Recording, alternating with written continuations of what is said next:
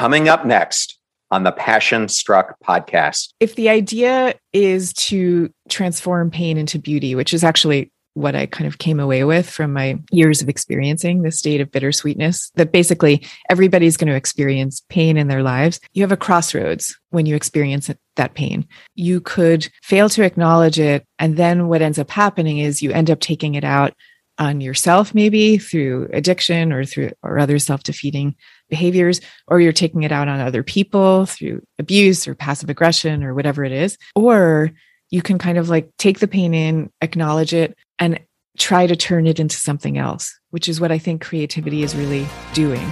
Welcome to Passion Struck. Hi, I'm your host, John R. Miles, and on the show, we decipher the secrets, tips, and guidance of the world's most inspiring people and turn their wisdom into practical advice for you and those around you. Our mission is to help you unlock the power of intentionality so that you can become the best version of yourself. If you're new to the show, I offer advice and answer listener questions on Fridays. We have long-form interviews the rest of the week with guests ranging from astronauts to authors, CEOs, creators, innovators, scientists, military leaders, visionaries, and athletes. Now, let's go out there and become Passion Struck. Hello, everyone, and welcome back to episode 121 of Passion Struck, one of the top health and wellness podcasts in the world. Thank you to all of you who come back weekly to listen and learn how to live better, be better, and impact the world. And if you're new to the show, we have inspiring interviews every Tuesday, and I do a solo episode every Friday we call Momentum Fridays. And if you missed my solo episode last week, episode 120, please check it out. It was on the topic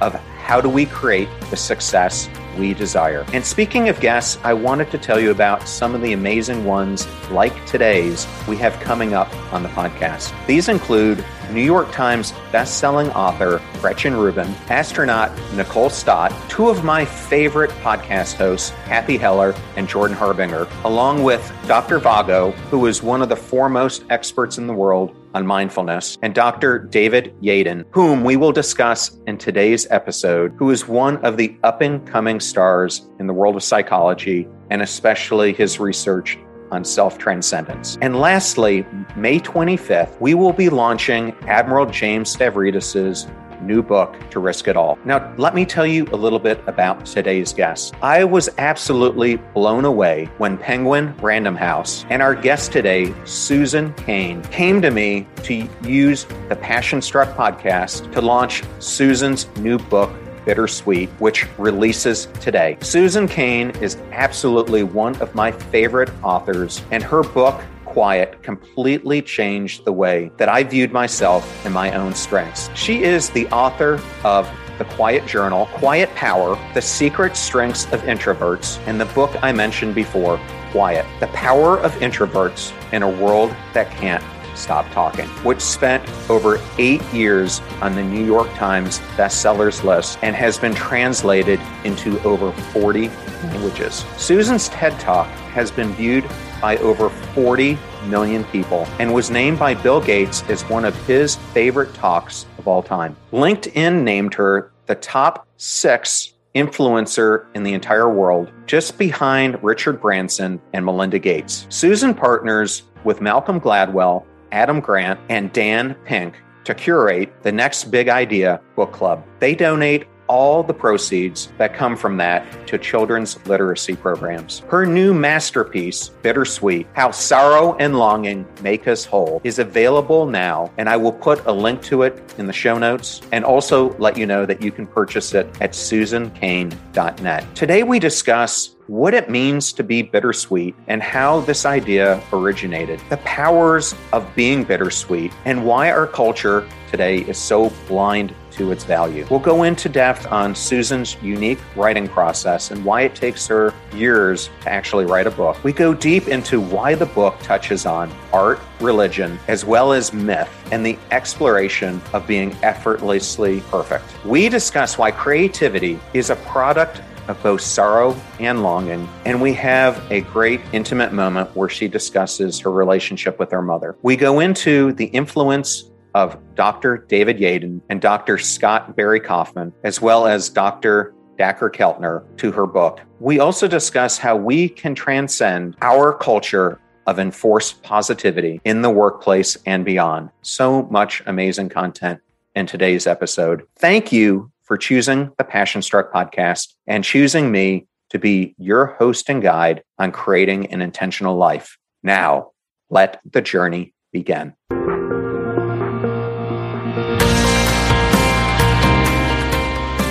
I am truly honored and excited to invite Susan Cain on the Passion Struck podcast. Susan, thank you so much for joining us.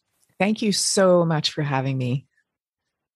Well, I thought the best place to start was with quiet, and I'll put up a copy of the book. You urged our society to cultivate space for undervalued introverts, those highly sensitive people, and I'm one of them myself. And you revealed this untapped power hidden in plain sight. Now you employ that same mix of research, storytelling, and memoir to explore the riches that a different outlook has to offer. Can you explain what it means to be bittersweet? Sure. So bittersweetness is about the recognition that life, by definition, is a mix of joy and sorrow, and light and dark, and bitter and sweet. And also, it's a kind of a deep awareness of the impermanence of things, but it's also a kind of curiously piercing joy at the beauty of everything. And I came to this idea and this construct because my whole life, I have had a very deep and intense reaction to minor key, supposedly sad music. I had this moment back when I was a law student where I was in my dorm and some friends were coming to pick me up in the dorm on the way to class. And I was blasting some of my bittersweet music. It was probably Leonard Cohen because I love him.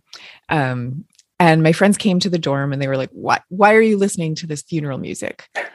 And at the time, I just laughed. It was a kind of funny remark and went off to class. But I actually thought about that moment and that joke about funeral music. I thought about that for the next 25 years, like trying to figure out what the heck was going on, because this music that is supposedly so sad elicits in me, and I found out later in many, many other people, not really sadness at all, but rather a sense of uplift, a kind of sense of communion, a sense of gratitude to the musician for being able to transform some pain into beauty. And I know this is a state that you're interested in, a sense of transcendence. I wanted to understand, like this book and this idea of bittersweetness really began with a quest to understand what the heck was going on. Like, how could it be that these states of happiness and sadness could coexist, and that when they do, somehow there's transcendence and communion on the other side of it. I went off on this quest for years, exploring art and literature and wisdom traditions from all over the world, talking to psychologists and movie directors and neuroscientists, and really came to some unexpected places.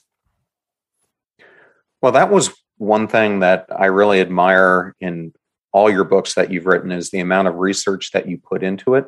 Mm-hmm. So can you explain for the audience, because you're not an author who pumps out 2 books a year. It takes you a long time to write these. And I find as I read them, they're very well researched and laid out. Can you describe your writing style, the techniques that you employ to create the books that you have? Yeah, absolutely. I have all kinds of ideas of things that I might write about, but I only really settle on the ones that are completely absorbing to me. And also ones that I feel haven't really been adequately addressed anyplace else. And then what I do is I walk around the world for years, looking at the world, like every interaction that I have, everything I read, looking at it all through the lens of whatever question it is that I'm trying to answer. And I take notes on everything. And so by the time I'm done, I have hundreds and hundreds and hundreds of pages of notes that I organize into topics, which more or less become the chapters, although that's a whole thing in and of itself. So the hardest part about the walking around the world part, collecting all these ideas, is total joy. The hardest part is now you've got this big, great mess of 800 pages, and what the heck do you do with it? So trying to put all of that into some kind of coherent narrative, that's what takes me so long. Because I really do feel like a book can't just be my diary entry of me trying to answer this question. It has to be laid out in a way that makes sense to a reader and that's going to be interesting and draw them in. And so that's really where so much of the work gets done. So I have tons of friends who are writers who do put out a new book every 2 years, and some of them are amazing. And I have no idea how they do it, because to me, there's no way this process could take place any more quickly. So what you were just talking about reminds me of the lyrics to a favorite song of mine. I'm not sure if you've ever heard "The Hole of the Moon" by the Waterboys, but in it, he talks about how he wandered around the world in search for himself, and the other person just sat in their room, and he saw the crescent, but the other person saw the hole of the moon. So kind of an interesting diversion. You might want to check that song out. Oh, that's really interesting. I have not heard that one. Well, and speaking of songs, I happened to get a chance to look at the song list that you have that readers could download themselves. And I have to say, it's a great one. But Thank you. And it's so, my publishers told me that at first I should limit it to 40 songs. It was so difficult to pick only 40, but I'm going to keep adding to it over the years. Well, one of the songs on there that really caught my eye is when I went off to the Naval Academy. My parents love Cat Stevens, and my dad kind of dedicated Father and Son to that. And I saw it was on your playlist. Why does that song have meaning for you?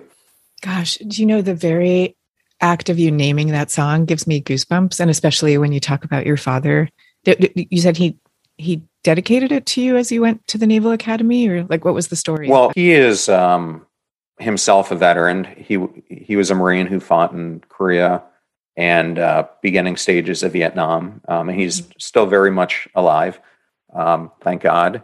But when I went off, he kind of just sent me that a CD one time with that with a letter on it saying, "Will you please just listen to this song?"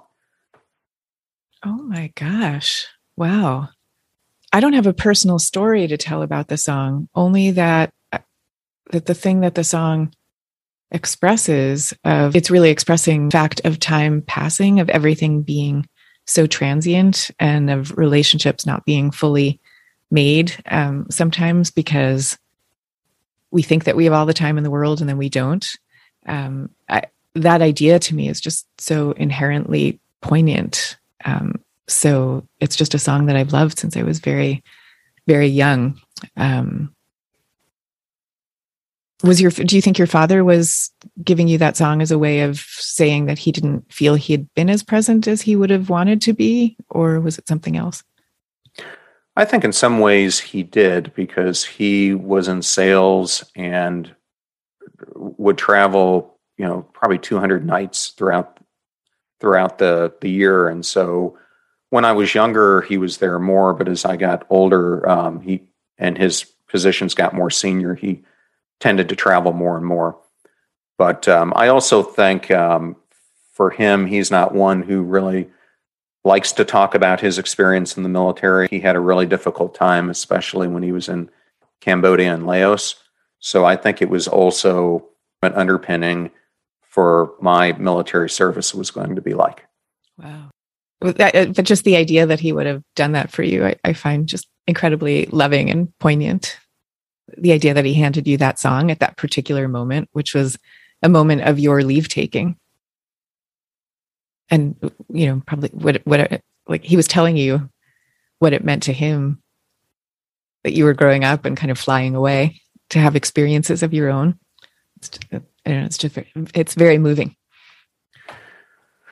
Yes. Well, thank you for that. I guess being the oldest, I was the first to flee the coop, and I couldn't have gone any farther away than what I did. Well, Let's kind of use that as a backdrop. This whole topic of bittersweetness and melancholy doesn't get much press or attention in our society. Why do you think that is? And why do you think we need to concentrate more on this whole idea of bittersweetness? Oh my gosh. I mean, our society is so afraid of it, and disgusted by it, really. Like sometimes we like to say it's all fear. It's not only fear, it's also disgust. And I think that, which I'll come around to, it is really a grave mistake, because these states of being really are some of the deepest, most reliable pathways that we have to creativity and love and transcendence. So we're really missing out by organizing the emotions of our society the way that we do. But I do think there's a kind of disgust, and it's rooted in our history. We really do have a history that developed, especially during the 19th century, in American culture, of dividing people into winners and losers. You can actually trace the development of the word loser. So we used to speak of loss as merely the act of losing something. Lose a friend, you'd lose a necklace, you would lose a job, whatever it was. And there was a kind of idea that misfortune had befallen you, and so you lost something. Then, during the 19th century, when everything became so focused on kind of the rise of business and who is a success and who is a failure at business, there became this idea that if you had somehow lost in your business endeavors, that it was probably because of some failure in the man. That's the way people would talk about it, like a failure inside you, in the man. That was what had caused the loss. And you can trace this historically. So by the time we get to the Depression in 1929 and the 1930s, there were people who were losing everything because of forces that had very little to do with themselves. But the newspaper headlines would say things like, loser commits suicide. You kind of can't believe it. And this word loser through the 20th century and into the 21st has become used more and more. Okay, so what does this have to do with sorrow and melancholy? Well, if you're trying to be a winner, the first thing you want to do in a culture like ours that's so focused on self-presentation is you want to appear like a winner. And how do you appear like a winner? You have the emotional attributes of, or what you think are the emotional attributes of a winner. So you're smiling, you're just like striding confidently through the world, nothing's bothering you. And this was explicitly taught. So in the early 20th century, Boy Scouts were taught that they should have a cheerful face no matter what was going on. They should be whistling through it because it would make themselves feel better and everyone around them.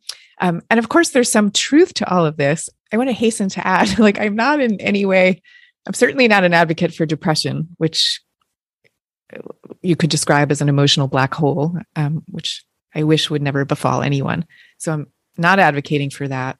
I love states of joy and happiness and uplift. So my point is not against those states, but the point is that we're not getting anywhere by denying what it means to be human, which is to have a balance of joy and sorrow always, and that we're not really turning out winners the way we think that we are by telling everybody that they have to present always a happy, smiling countenance. And I could give you an example of how that's playing out in college campuses, if you like. We'll be right back to the Passion Struck podcast. I would like to emphasize that this podcast is part of my hope and desire to bring zero-cost information to the general public regarding how do you create an intentional life. And in keeping with that theme, I would like to thank today's sponsors of this episode. Producing the Passion Struck podcast requires a ton of content creation, ranging from writing my solo episodes to creating interview show notes, the networking that I do with guests, and our daily social media posts. And so I'm constantly looking for ways to up my game and efficiency. That is why I absolutely love Grammarly and use it continuously throughout the day, every day. It is a true lifesaver for me because not only does Grammarly help me with my spelling and grammatical checking, but it is also a writing tool that helps me ensure my content is professionally written. They even have unique capabilities for tone adjustments, clarity suggestions, and full sentence rewrites. Get through your own emails and your work quicker by keeping it concise, confident, and effective with Grammarly. And they are offering Passion Struck listeners a special discount. Go to grammarly.com/passionstruck to sign up for a free account. And when you're ready to upgrade to Grammarly Premium, you can get 20% off for being my listener. That's 20% off at grammarly.com/passionstruck. Today's podcast is brought to you by Raycon. I've been wearing my Raycons continuously for over the past month, and I absolutely love it when I have them in because my podcasts and music have never sounded so good. I have used other earbuds, and the thing I didn't like about them is that they would always fall out of my ears. And with Raycons, I never have to worry about that happening. And I really also like their awareness mode for when you need to listen to your surroundings. You can take Raycons anywhere. And they are priced just right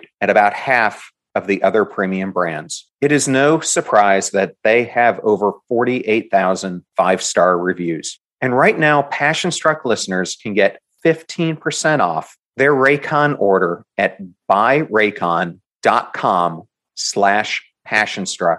That's BUYRAYCON.com/passionstruck to save 15% off Raycons. Buyraycon.com/passionstruck. Please consider those who support our shows and make it free and available to everyone. And I know all those links can be difficult to remember, so we put them in one convenient spot at passionstruck.com/deals. Now, back to my interview with Susan Cain. When I was in college, I went to Princeton, which is relevant for this story because Princeton, especially back then, I think it probably is still, had a culture where people were very shiny. I don't mean everybody, but like the dominant campus culture was like very shiny and adept, let's say. And everybody presented as if wherever they were supposed to be in life, they had already arrived. Everything was good. And I started to wonder, like, is this really what is happening? Is this really what everybody truly felt back then? And it was a time of my own life where I was going through various struggles, and it always felt to me like I was the only one. I couldn't go back in time to find out what people had really been thinking, but I decided to visit my alma mater as an adult, and I went a few years ago. And this time I went with my journalist notebook, and I sat down and I talked to students. And when you show up as a writer, people will tell you stuff. They'll have pretty open, candid conversations.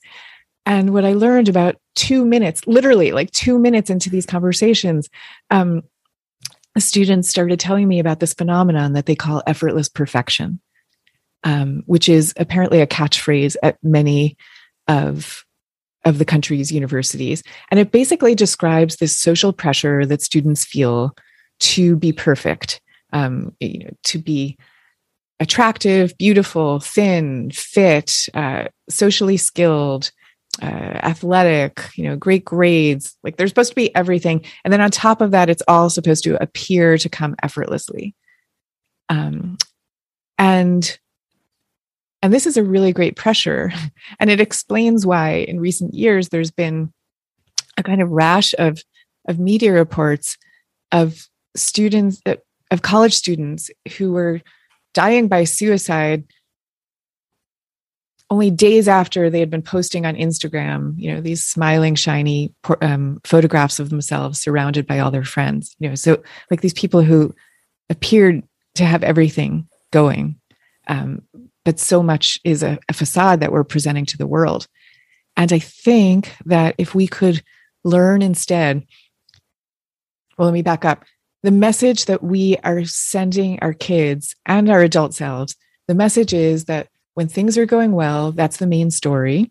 And when you experience sorrow or longing, that's a detour from the main road. If we could instead understand that it's all the main road, then what that would do is normalize our experiences. When difficult things would come to us, we would be able to experience them very differently and also look at other people's difficulties in a more open way, because we wouldn't find them so scary or so distasteful.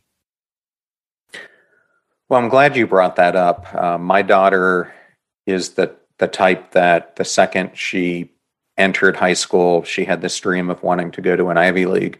And I think by the time she graduates, she's going to have close to 28 AP classes under her belt. 28. Oh my gosh. Yes, wow. we keep telling her it's way too much. Enjoy the high school experience, but it's just her mentality. And she on her own has friends at Yale and Princeton, went up to visit them both. And it's interesting the way you laid that out, because she came back and said, I don't want to go to either one of those schools. They all act like they're perfect. I just didn't feel like I fit in. Which to me, for someone who has always had that aspiration, it was really great to see that they recognized that it wasn't the right place for them.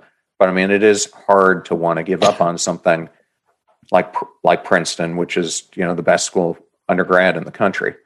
But I do think that there's this enormous pressure that people are putting on themselves. And, in your first book, you talked about going from a culture of character to one of personality. I think personally, and I'd like to get your feedback on this, we've now entered a culture of celebrity. This whole personality thing that I grew up in, you grew up with, now seems like it's morphing because of social media and other social norms. Do you see that trend?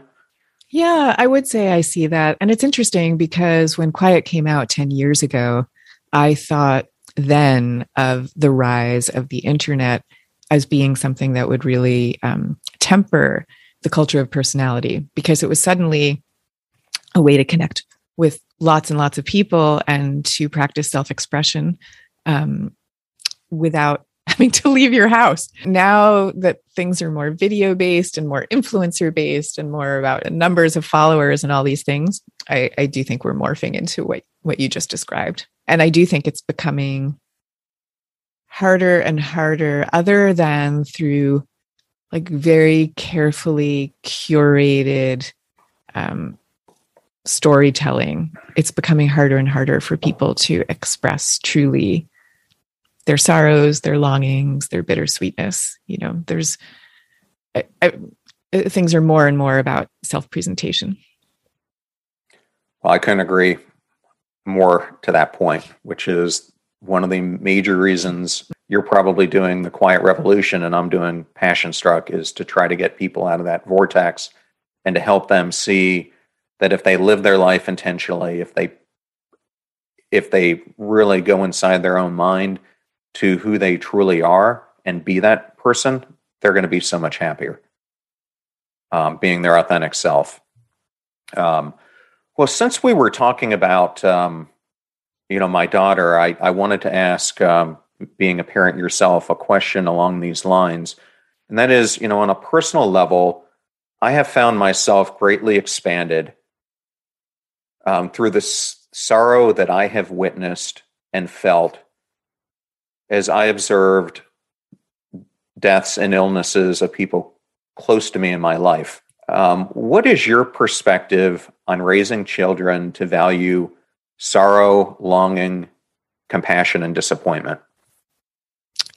My perspective is about normalizing it for them and teaching them from an early age, not in a heavy way, but just in a matter-of-fact way, that this is part of life. And I feel like one of the things that we need to do as parents is, while they're still under our loving roofs, that's actually the best time to be exposing them gently to the things that the world has in store, so that they can understand when those things happen, that this is part of it, that this is part of the deal, that joy is also part of the deal, and to help them work through it. So I'll give you a small example of this. And I wrote about this in the book, actually. We took a family holiday when the kids were pretty little. We rented a house in the countryside, and it was right next to, the house had next to it this field that was inhabited by 2 donkeys.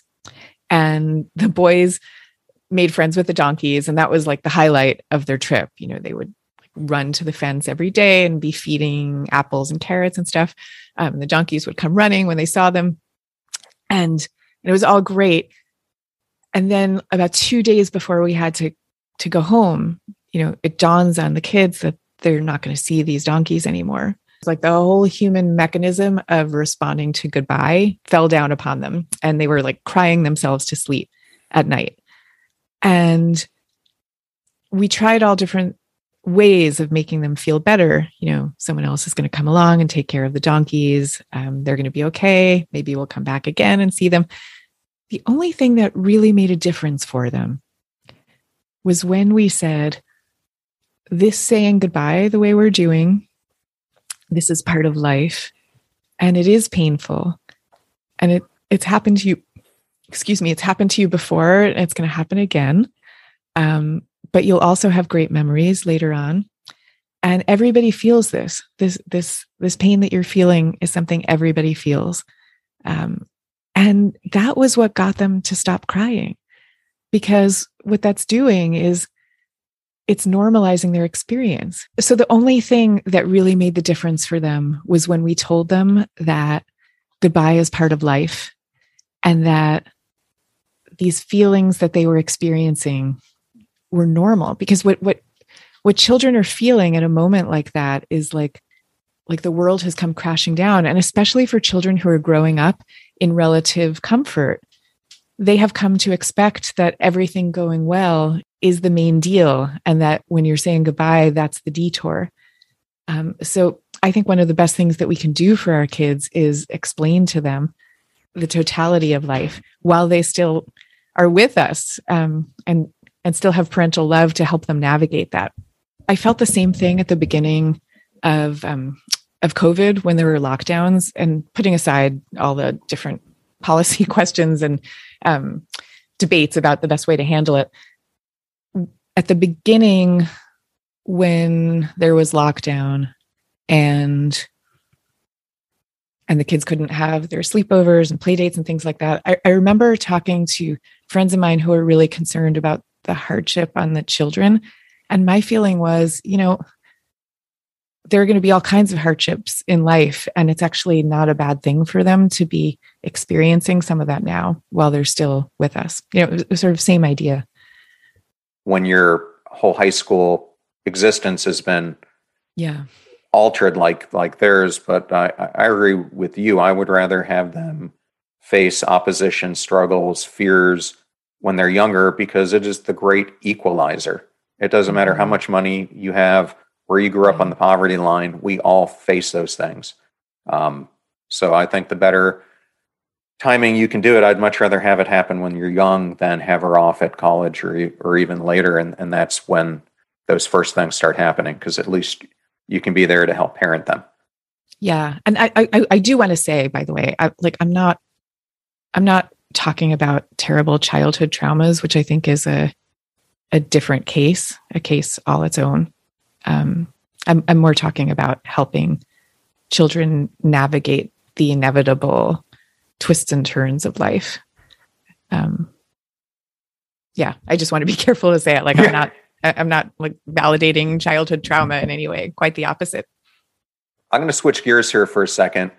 I am interviewing Dr. David Yaden here in a couple weeks, and he is very prominent in your book, especially chapter 3, as is Dr. Scott Barry Kaufman, who I'll put up his book here, as I love to advertise great books. Why was their work so vital to the understanding of Bittersweet? And can you talk a little bit about the quiz that's in the book? Sure. So first of all, SBK, as I call him, Scott Barry Kaufman, he's been a close friend for years now. And then I got to know David Yaden through SBK.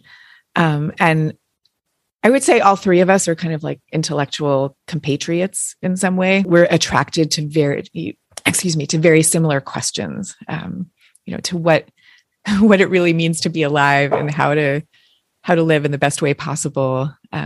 And we're all interested in the subject of transcendence. And to me, I don't think I would have been drawn to the question of bittersweetness if it didn't have such a direct connection to transcendence, which is something I had perceived all those years ago when I heard that music, but didn't quite understand. I've been talking with the two of them through this whole 5 or 7 year journey that I've been on of writing this book. And one thing is they helped me put together a Bittersweet quiz, which is in development.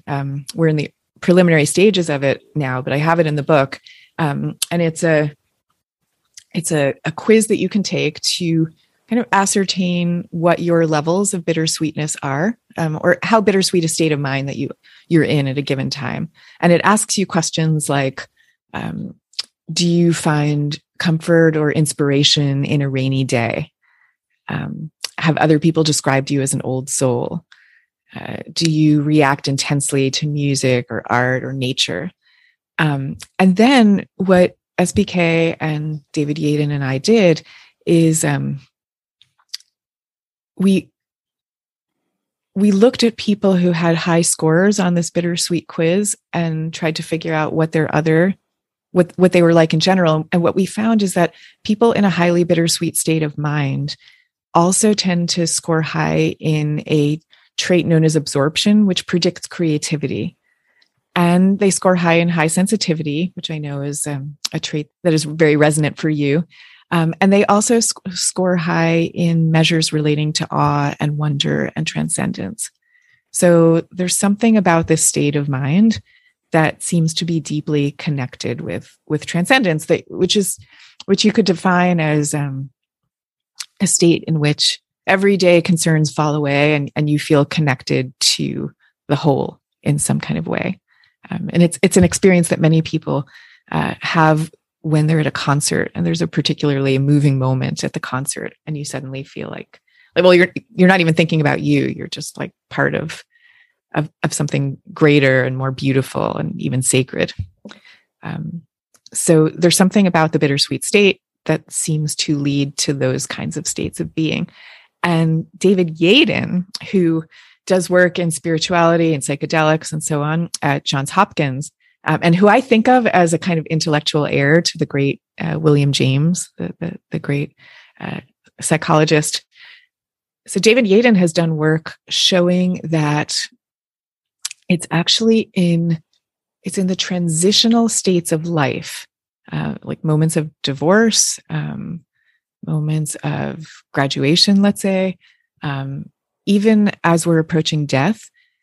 It's in those moments that people seem to report the highest states of meaning and communion, and also transcendence. So there's something about being in one of those liminal states where you kind of understand how impermanent life is. You're seeing its fragility. You're seeing that nothing is really solid underneath you. Somehow those moments are connected to these greatest states that humans can experience. Yes, I'm not sure if you've read the book by the Australian Bronnie Ware. No. But she was a nurse who was primarily doing hospice care. And so her book is about her experience of the 5 traits that she commonly found in the dying. And the most common trait that would come up would be that they would have these transcendent moments as they were nearing their death. And the biggest regret that all of them universally had was not spending enough time being their authentic self, which really, I think, ties into some of the work that both of those gentlemen are doing. Now, I wanted to take the quiz one step further because I took it. And I got a 5.62 on the test. And, what does that mean for me?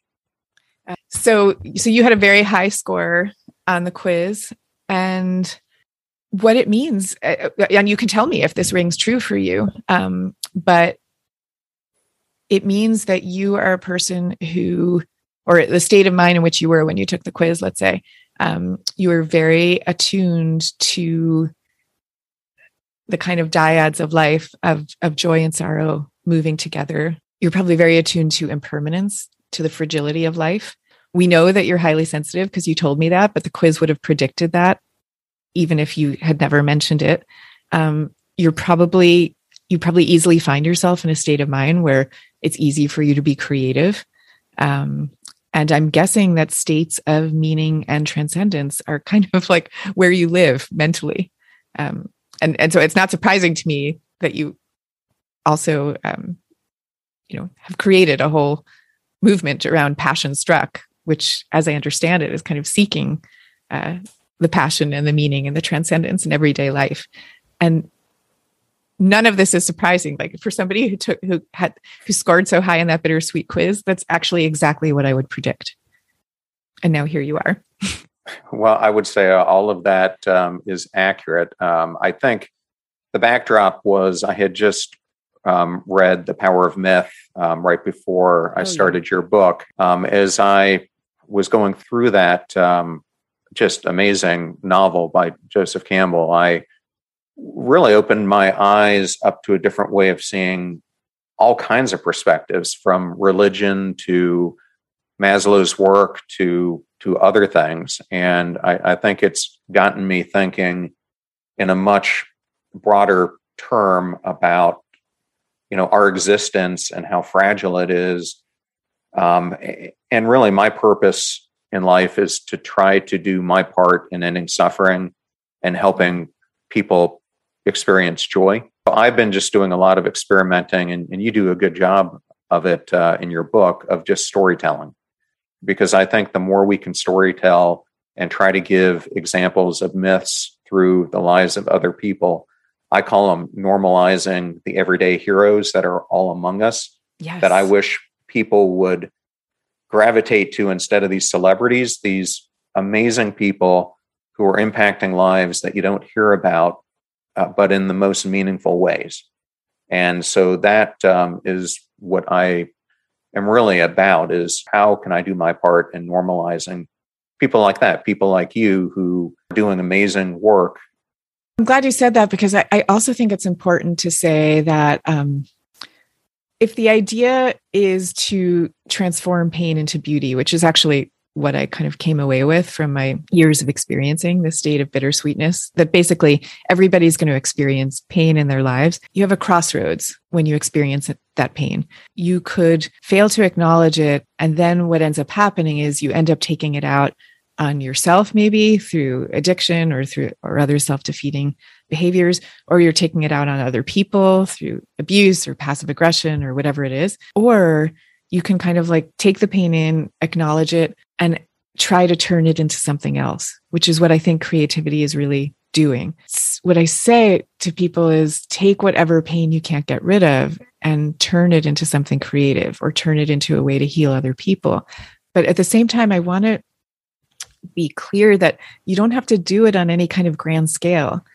Because like some of the stories that I tell in the book of people who have done this, and we can tell some of them now if you'd like, they're people who... Get ready to supercharge your hiring experience with Indeed, our fantastic partner.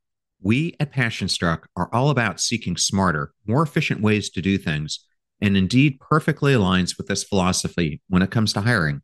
It's more than just a job site, it's a comprehensive platform that revolutionizes the way you find the perfect candidates. With its powerful matching engine and over 350 million global monthly visitors, Indeed streamlines the hiring process, bringing top talent straight to you. No more sifting through endless unqualified resumes. Indeed does the heavy lifting just for you. And what I love about Indeed is its ability to centralize all your hiring activities, from scheduling interviews and screening applicants to messaging candidates. It's all in one place. During my career, I've hired thousands of employees, and I only wish I had Indeed's efficiency and speed back then. And here's a fact that absolutely blows my mind. 93% of employers, according to a recent survey, say Indeed delivers the best quality matches over other job sites. That's quality and speed hand in hand. And listeners of this show will get a $75 sponsored job credit to get your jobs more visibility at Indeed.com/passionstruck. Just go to Indeed.com/passionstruck right now and support our show by saying you heard about Indeed on this podcast. Indeed.com/passionstruck. Terms and conditions apply. Need to hire? You need Indeed. I know all those discount codes are difficult to remember, so we put them all at passionstruck.com/deals. Now, back to Passionstruck. I've tended to do it on a grand scale because those stories can really move us. It's enough to paint a painting that no one's going to see. And it's enough to reach out to your best friend when they need you and be there for them. So it's these little moments of transformation that really make the difference. And part of our culture of celebrity is that we don't know that. We think it all has to happen on a grand scale. Well, one of my favorite stories in the book was your dear friend, the violinist, Min Kim. Mm-hmm. I was hoping that you could talk about her story and how has her life changed by turning pain into creativity. Because chapter 3, I mean, I loved every chapter of your book, but something about chapter 3 just really captivated me. Mm-hmm. So I was hoping you could talk about her. Yeah, sure. Okay, so Min, my very dear friend Min Kim, Min is a world-class violinist. She was a real child prodigy from the time she was very little. Was destined to be one of the world's great musicians, and was on that path. And along the way, she was able to acquire a Stradivarius violin, which, if you're not familiar with that, for anyone who's listening, these are great violins that were created centuries ago. They're worth millions, and they're also like irreplaceable. No one has ever been able to create violins that produce a sound as pure and beautiful as these. So they're highly coveted. And Min was able to acquire one. And this Stradivar, or she called it her Strad, this Strad that she had became her everything. She felt that it was the instrument that it could express her heart and soul. And it became her lover, her child, her twin, herself. That all may sound kind of fanciful until you hear that she lived in a tiny little apartment because she used all the money that she had to pay for the upkeep of this violin and its perfection, which apparently that's a thing. Like violins require a lot of care and upkeep to get them to be at their best. And she just devoted everything to this violin. It was her life. And then one day, this violin, which she guarded 24/7, it was never out of her sight. She let go of it for one split second when she was grabbing a bite to eat at a subway station in London. And the violin was stolen. And long story short, she could never get the violin back. And she wrote a book about it, and the book is called Gone, because from the moment that violin was gone, her whole life shattered. And she went into a deep depression, as you might if you had lost everything that had given your life meaning, which is what the violin was for her. She actually stopped playing for a while, if I have the story correct. Oh, yeah. Yeah. And this happened right on the eve of a big debut that she was supposed to make, and a debut that never came to pass because she couldn't play anymore. So she stopped playing. She went into this depression for years. And then as she started to emerge out of it, she decided that she wanted to write her story. And so she wrote a book called Gone, because the violin was gone. And this is how I came to meet Min. It just so happened fortuitously that we had the same editor. And the editor told me about her book and sent it to me one day. And it just showed up, months before it published. It showed up in my email box as a Microsoft Word document. And I stayed up all night reading this manuscript. It's the most beautiful thing. It's lyrical, like the way music is. And Min and I got to know each other. And the first night that we met, we talked for hours. Well, when we talked, I told her that ever since the day that I first read her story, I had had this fantasy that the readers of the world would read her book and would unite to get the violin back from the very wealthy person who now owned it through a long story. And it would have cost millions to buy it back. And she said the most extraordinary thing. She said that she didn't think she should have the violin back anymore because she felt that she and the violin had now led very separate lives, and the violin was on its path and she was on her path. And she had emerged as a different person through this great loss that she had undergone. And she said, like, if she had to do it again, of course, she would never have wanted it to happen. But she also said that all the cliches that people talk about loss and rebirth, that they're all true. And that she had kind of reborn into a different person who is now engaged in different acts of creativity. Like she wrote the book, and now she's doing all these different musical collaborations. But that experience for her, like she had really weathered the ultimate loss, because that violin was all of her love wrapped into one thing, and it was all suddenly gone. But the lesson was that love exists in its own self. And so you can lose one love, and then love can be born again in a totally different form. Yes. And is that interview that you did with her while she was playing alongside of you, is that available for me to share with the audience? Oh, yeah. Okay. So then what you're referring to is a TED Talk that I gave the summer of 2019. I gave a talk about bittersweetness on the TED stage, and I asked Min to accompany me on stage, and she played her violin as part of my talk. And that TED Talk is actually being released on March 22nd. So by the time this airs, the TED Talk will be live. And so you'll be able to hear the talk, and you'll be able to hear Min play. Well, let's hope this one gets 40 million views as well. Thank you. Well, I'm going to switch from Min to another story that you tell throughout the book, and that is the one with your relationship with your mom. And you touch on this in multiple points, starting in chapter 4, and then you talk about it in depth in chapter 9. But can you discuss your relationship with your mom? And, there was a saying that you had in there that you were your mom's killer. Why did you say that? Because when I read that, I just had goosebumps all over my body. I had the world's most loving and devoted mother throughout my childhood. We were incredibly, incredibly close. And she was incredibly loving and devoted. And she also, because of certain life experiences that she had, she was also quite vulnerable. And so when I hit adolescence, and started to separate in the way that adolescents do, like I was actually a pretty, I was sort of on the straight-laced side by normal American standards, but still separating as adolescents do, starting to disagree with her about certain life ideas. And she took that really, really hard. And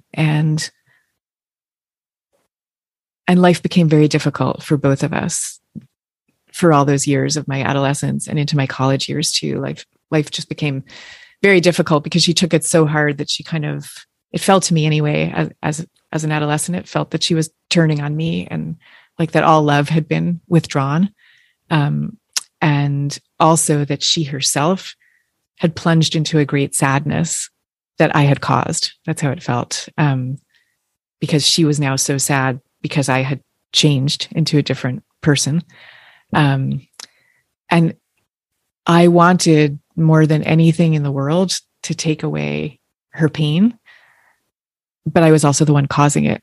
So it was like this terrible conundrum. And I did then, as I've kind of done all my life, I wrote it all down, everything that was happening. I kept all these diaries, and wrote about all my conflicted feelings towards my mother, my love that was also turning into a kind of hate that I didn't understand. All of it I wrote down, about all the different forbidden things that I was doing in my adolescence that she wouldn't have approved of. And went to college, and our very difficult relationship continued while I was at college. And then at the end of freshman year, for some reason that I can't remember, I had to stay on campus for an extra few days, but to send my belongings home while I stayed. And my parents came and took my suitcases away while I was going to stay on campus.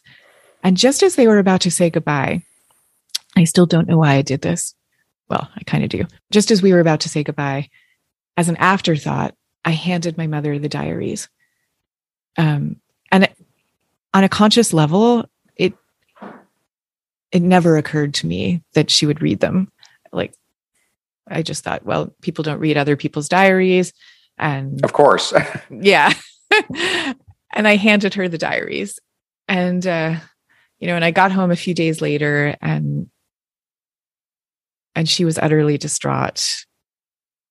She had clearly read them, and was clearly, shattered by them.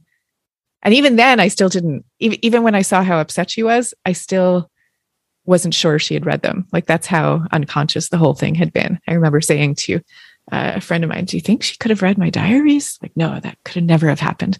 But of course she had. And after that, our relationship was never the same. We still said, I love you, and still got together on holidays and all of this. But I was left with a feeling of that relationship that we had as a child, when I was a kid, that was a kind of Garden of Eden in our relationship, and that we were now cast out of that garden. And I felt that I had done it. And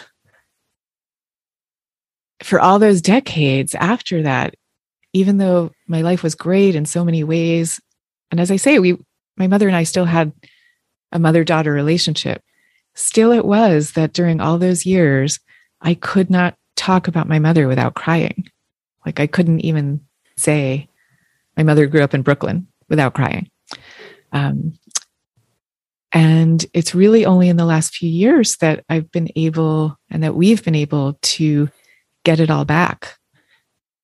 Partly because of the different transformations, I think, that I've gone through exploring these questions of bittersweetness and sorrow and longing. It's also happened that during the last few years, my mother has Alzheimer's. And I didn't know this about Alzheimer's, but what happens is you're actually still left, or at least in some cases you are, with certain conversational lanes that you can still travel down, even while the rest of your memory has been eroded. And for my mother, she, it's like she's returned to the self that I knew when I was a child. She doesn't remember all the years that we had our troubles. She doesn't remember them. She remembers the relationship we had before, the sweet and loving and humorous and devoted self that I knew growing up. That's who she is now. And that's who we are. And yeah. How remarkable an ending that is. My grandfather had dementia, and it was interesting. A lot of people he wouldn't respond to at all, but for whatever reason, whenever I was there, he was totally in the moment, talking to me about experiences that he and I had had together when I was growing up, far long ago, in very vivid terms. And I remember my aunt and uncle observing this, because they themselves didn't even have those type of dialogues with him. So that's very special. And I'm so happy for you that it was able to come full circle. Because she raised you. I grew up in a very, very Catholic household with a grandmother on my paternal side who went every single day. And you were raised, if I have it correctly, in the Orthodox sense of the Jewish religion. And I have a Jewish girlfriend, so I know exactly what that means, and led a company that was previously led by 3 Hasidic Jews. So everything So come Friday, they would all disappear at about 1:00 in the afternoon, etc. So, and couldn't touch anything. So I understand that. And probably just as I was breaking free of Catholicism and had the resentment of my family members, I'm sure as you were exploring new things, that was probably a difficult thing for someone who was so ingrained in that religion. Yeah. And I guess I didn't spell that out when I was telling the story, but yes, that was a huge, huge, huge aspect of it. Yeah. I wanted to talk about a mutual friend of ours. I recently interviewed Gretchen Rubin, who you mention in the book. What is the happiness of the melancholy that you two talk about in your interview? She was doing her blog and she asked me some kind of question. This was years and years ago. She asked me a question of what happiness is for me. And I found myself saying that, that there's an aspect of happiness that I wanted to explore. And I called it the happiness of melancholy. And that was actually probably the first time that I wrote down the ideas that became this book now of Bittersweet. And in fact, if I had my druthers, I probably would have called Bittersweet the happiness of melancholy. But my editors and publishers thought that the very word melancholy would turn too many people away. So we didn't do that. But yeah, the happiness of melancholy. Well, you know what I'm going to do to tell you what it is? I talked about it on Gretchen's blog post, and then there was somebody who commented, who read about it, and then commented on her own blog in response.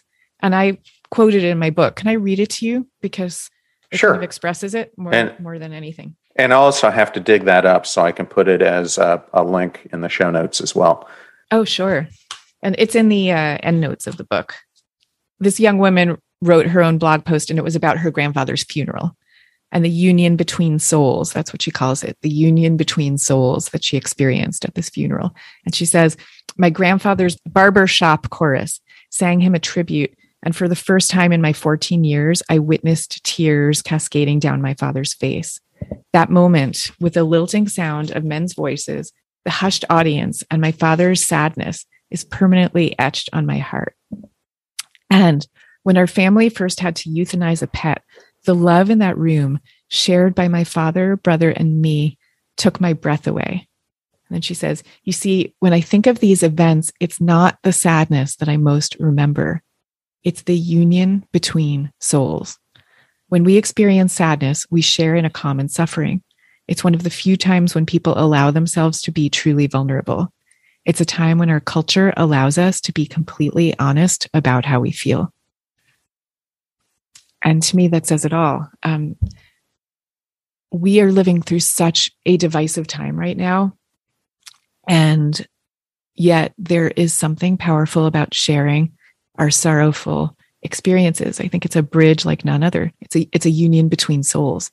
And so to not allow ourselves to go there is to not avail ourselves of the strongest and deepest glue that we have, this union.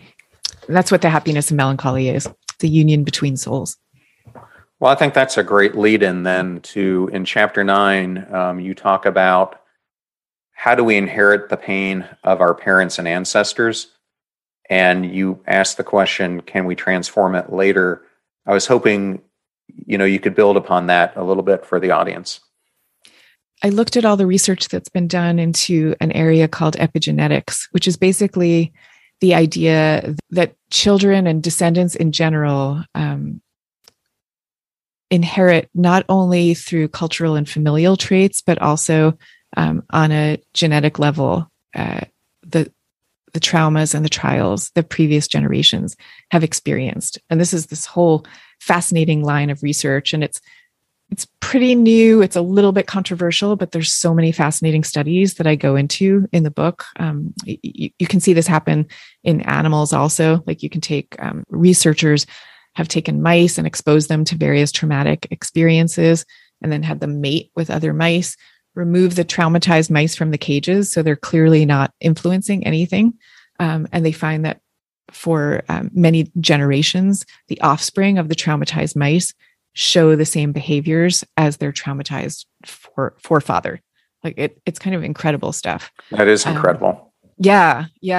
And they've shown the same thing with children of Holocaust survivors, where the children have certain blood markers and other attributes of trauma, even though they themselves didn't go through the Holocaust. The children and the children's children had these same attributes.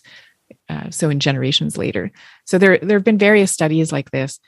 The epigenetic side of this discussion is in some ways the most scientifically dazzling proof that we have of the way that trauma perpetuates across the generations. But we don't even need the science of it because you can just see it with your own eyes.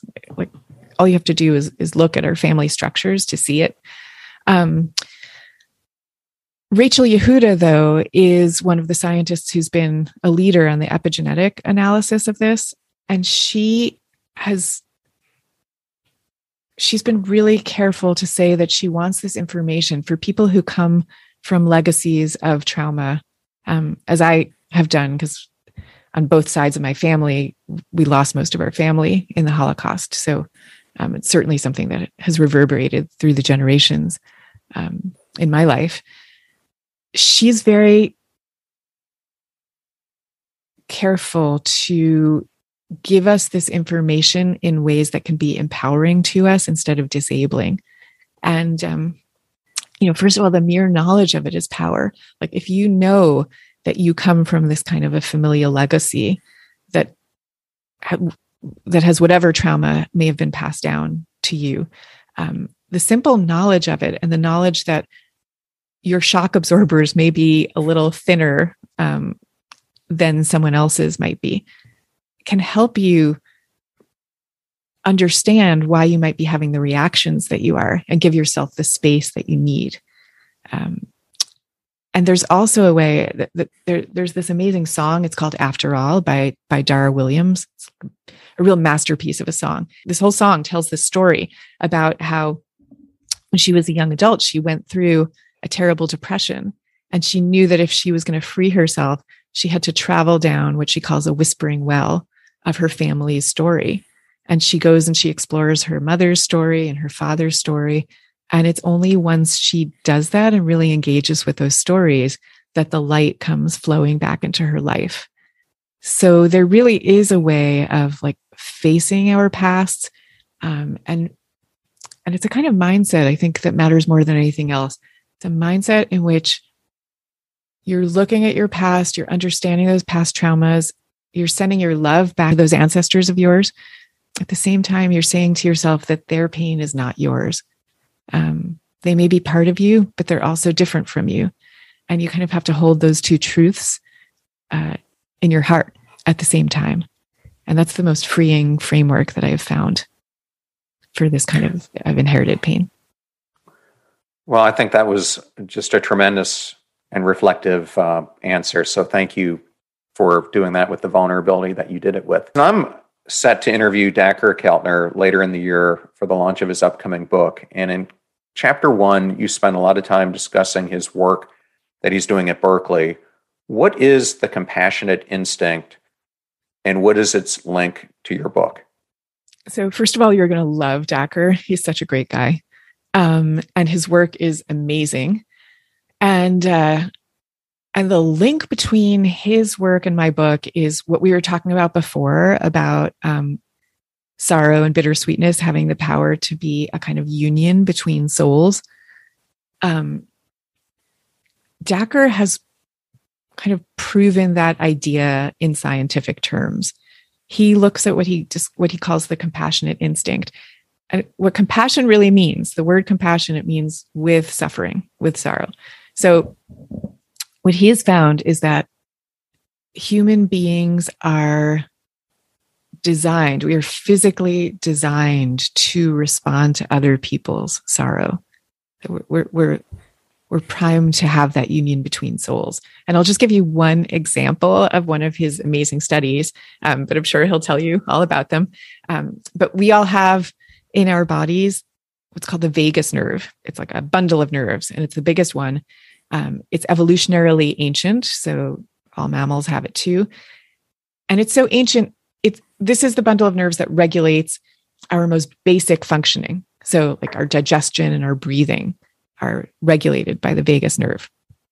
Well, it turns out that if you witness another being in distress, your vagus nerve responds to that. So your vagus nerve makes you care and makes you feel distress, the same distress vicariously that other person is feeling. And it's amazing when you think about that, this physical part of us that is so basic that it controls our very ability to breathe also has us feel compassion. So, I mean, definitely humans have such a capability for sort of disappointingly cruel or negligent behavior, but we also have this other side of ourselves that's deep and ingrained. And I think that the big question for our century going forward is going to be how we can tap into that more compassionate instinct. And I believe, and if you look at Decker's work, you see this, that finding a way in which we can tell each other our expressions of sorrow instead of turning away from them or feeling that disgust that we were talking about with them. Instead of that, being able to tell those stories and triggering the compassionate instincts in each other, I think that's our best way to get to that union between souls. And that's why I felt it was so important to write a whole book shining a light on these states of mind. So, Susan, what do you hope readers will take away from Bittersweet?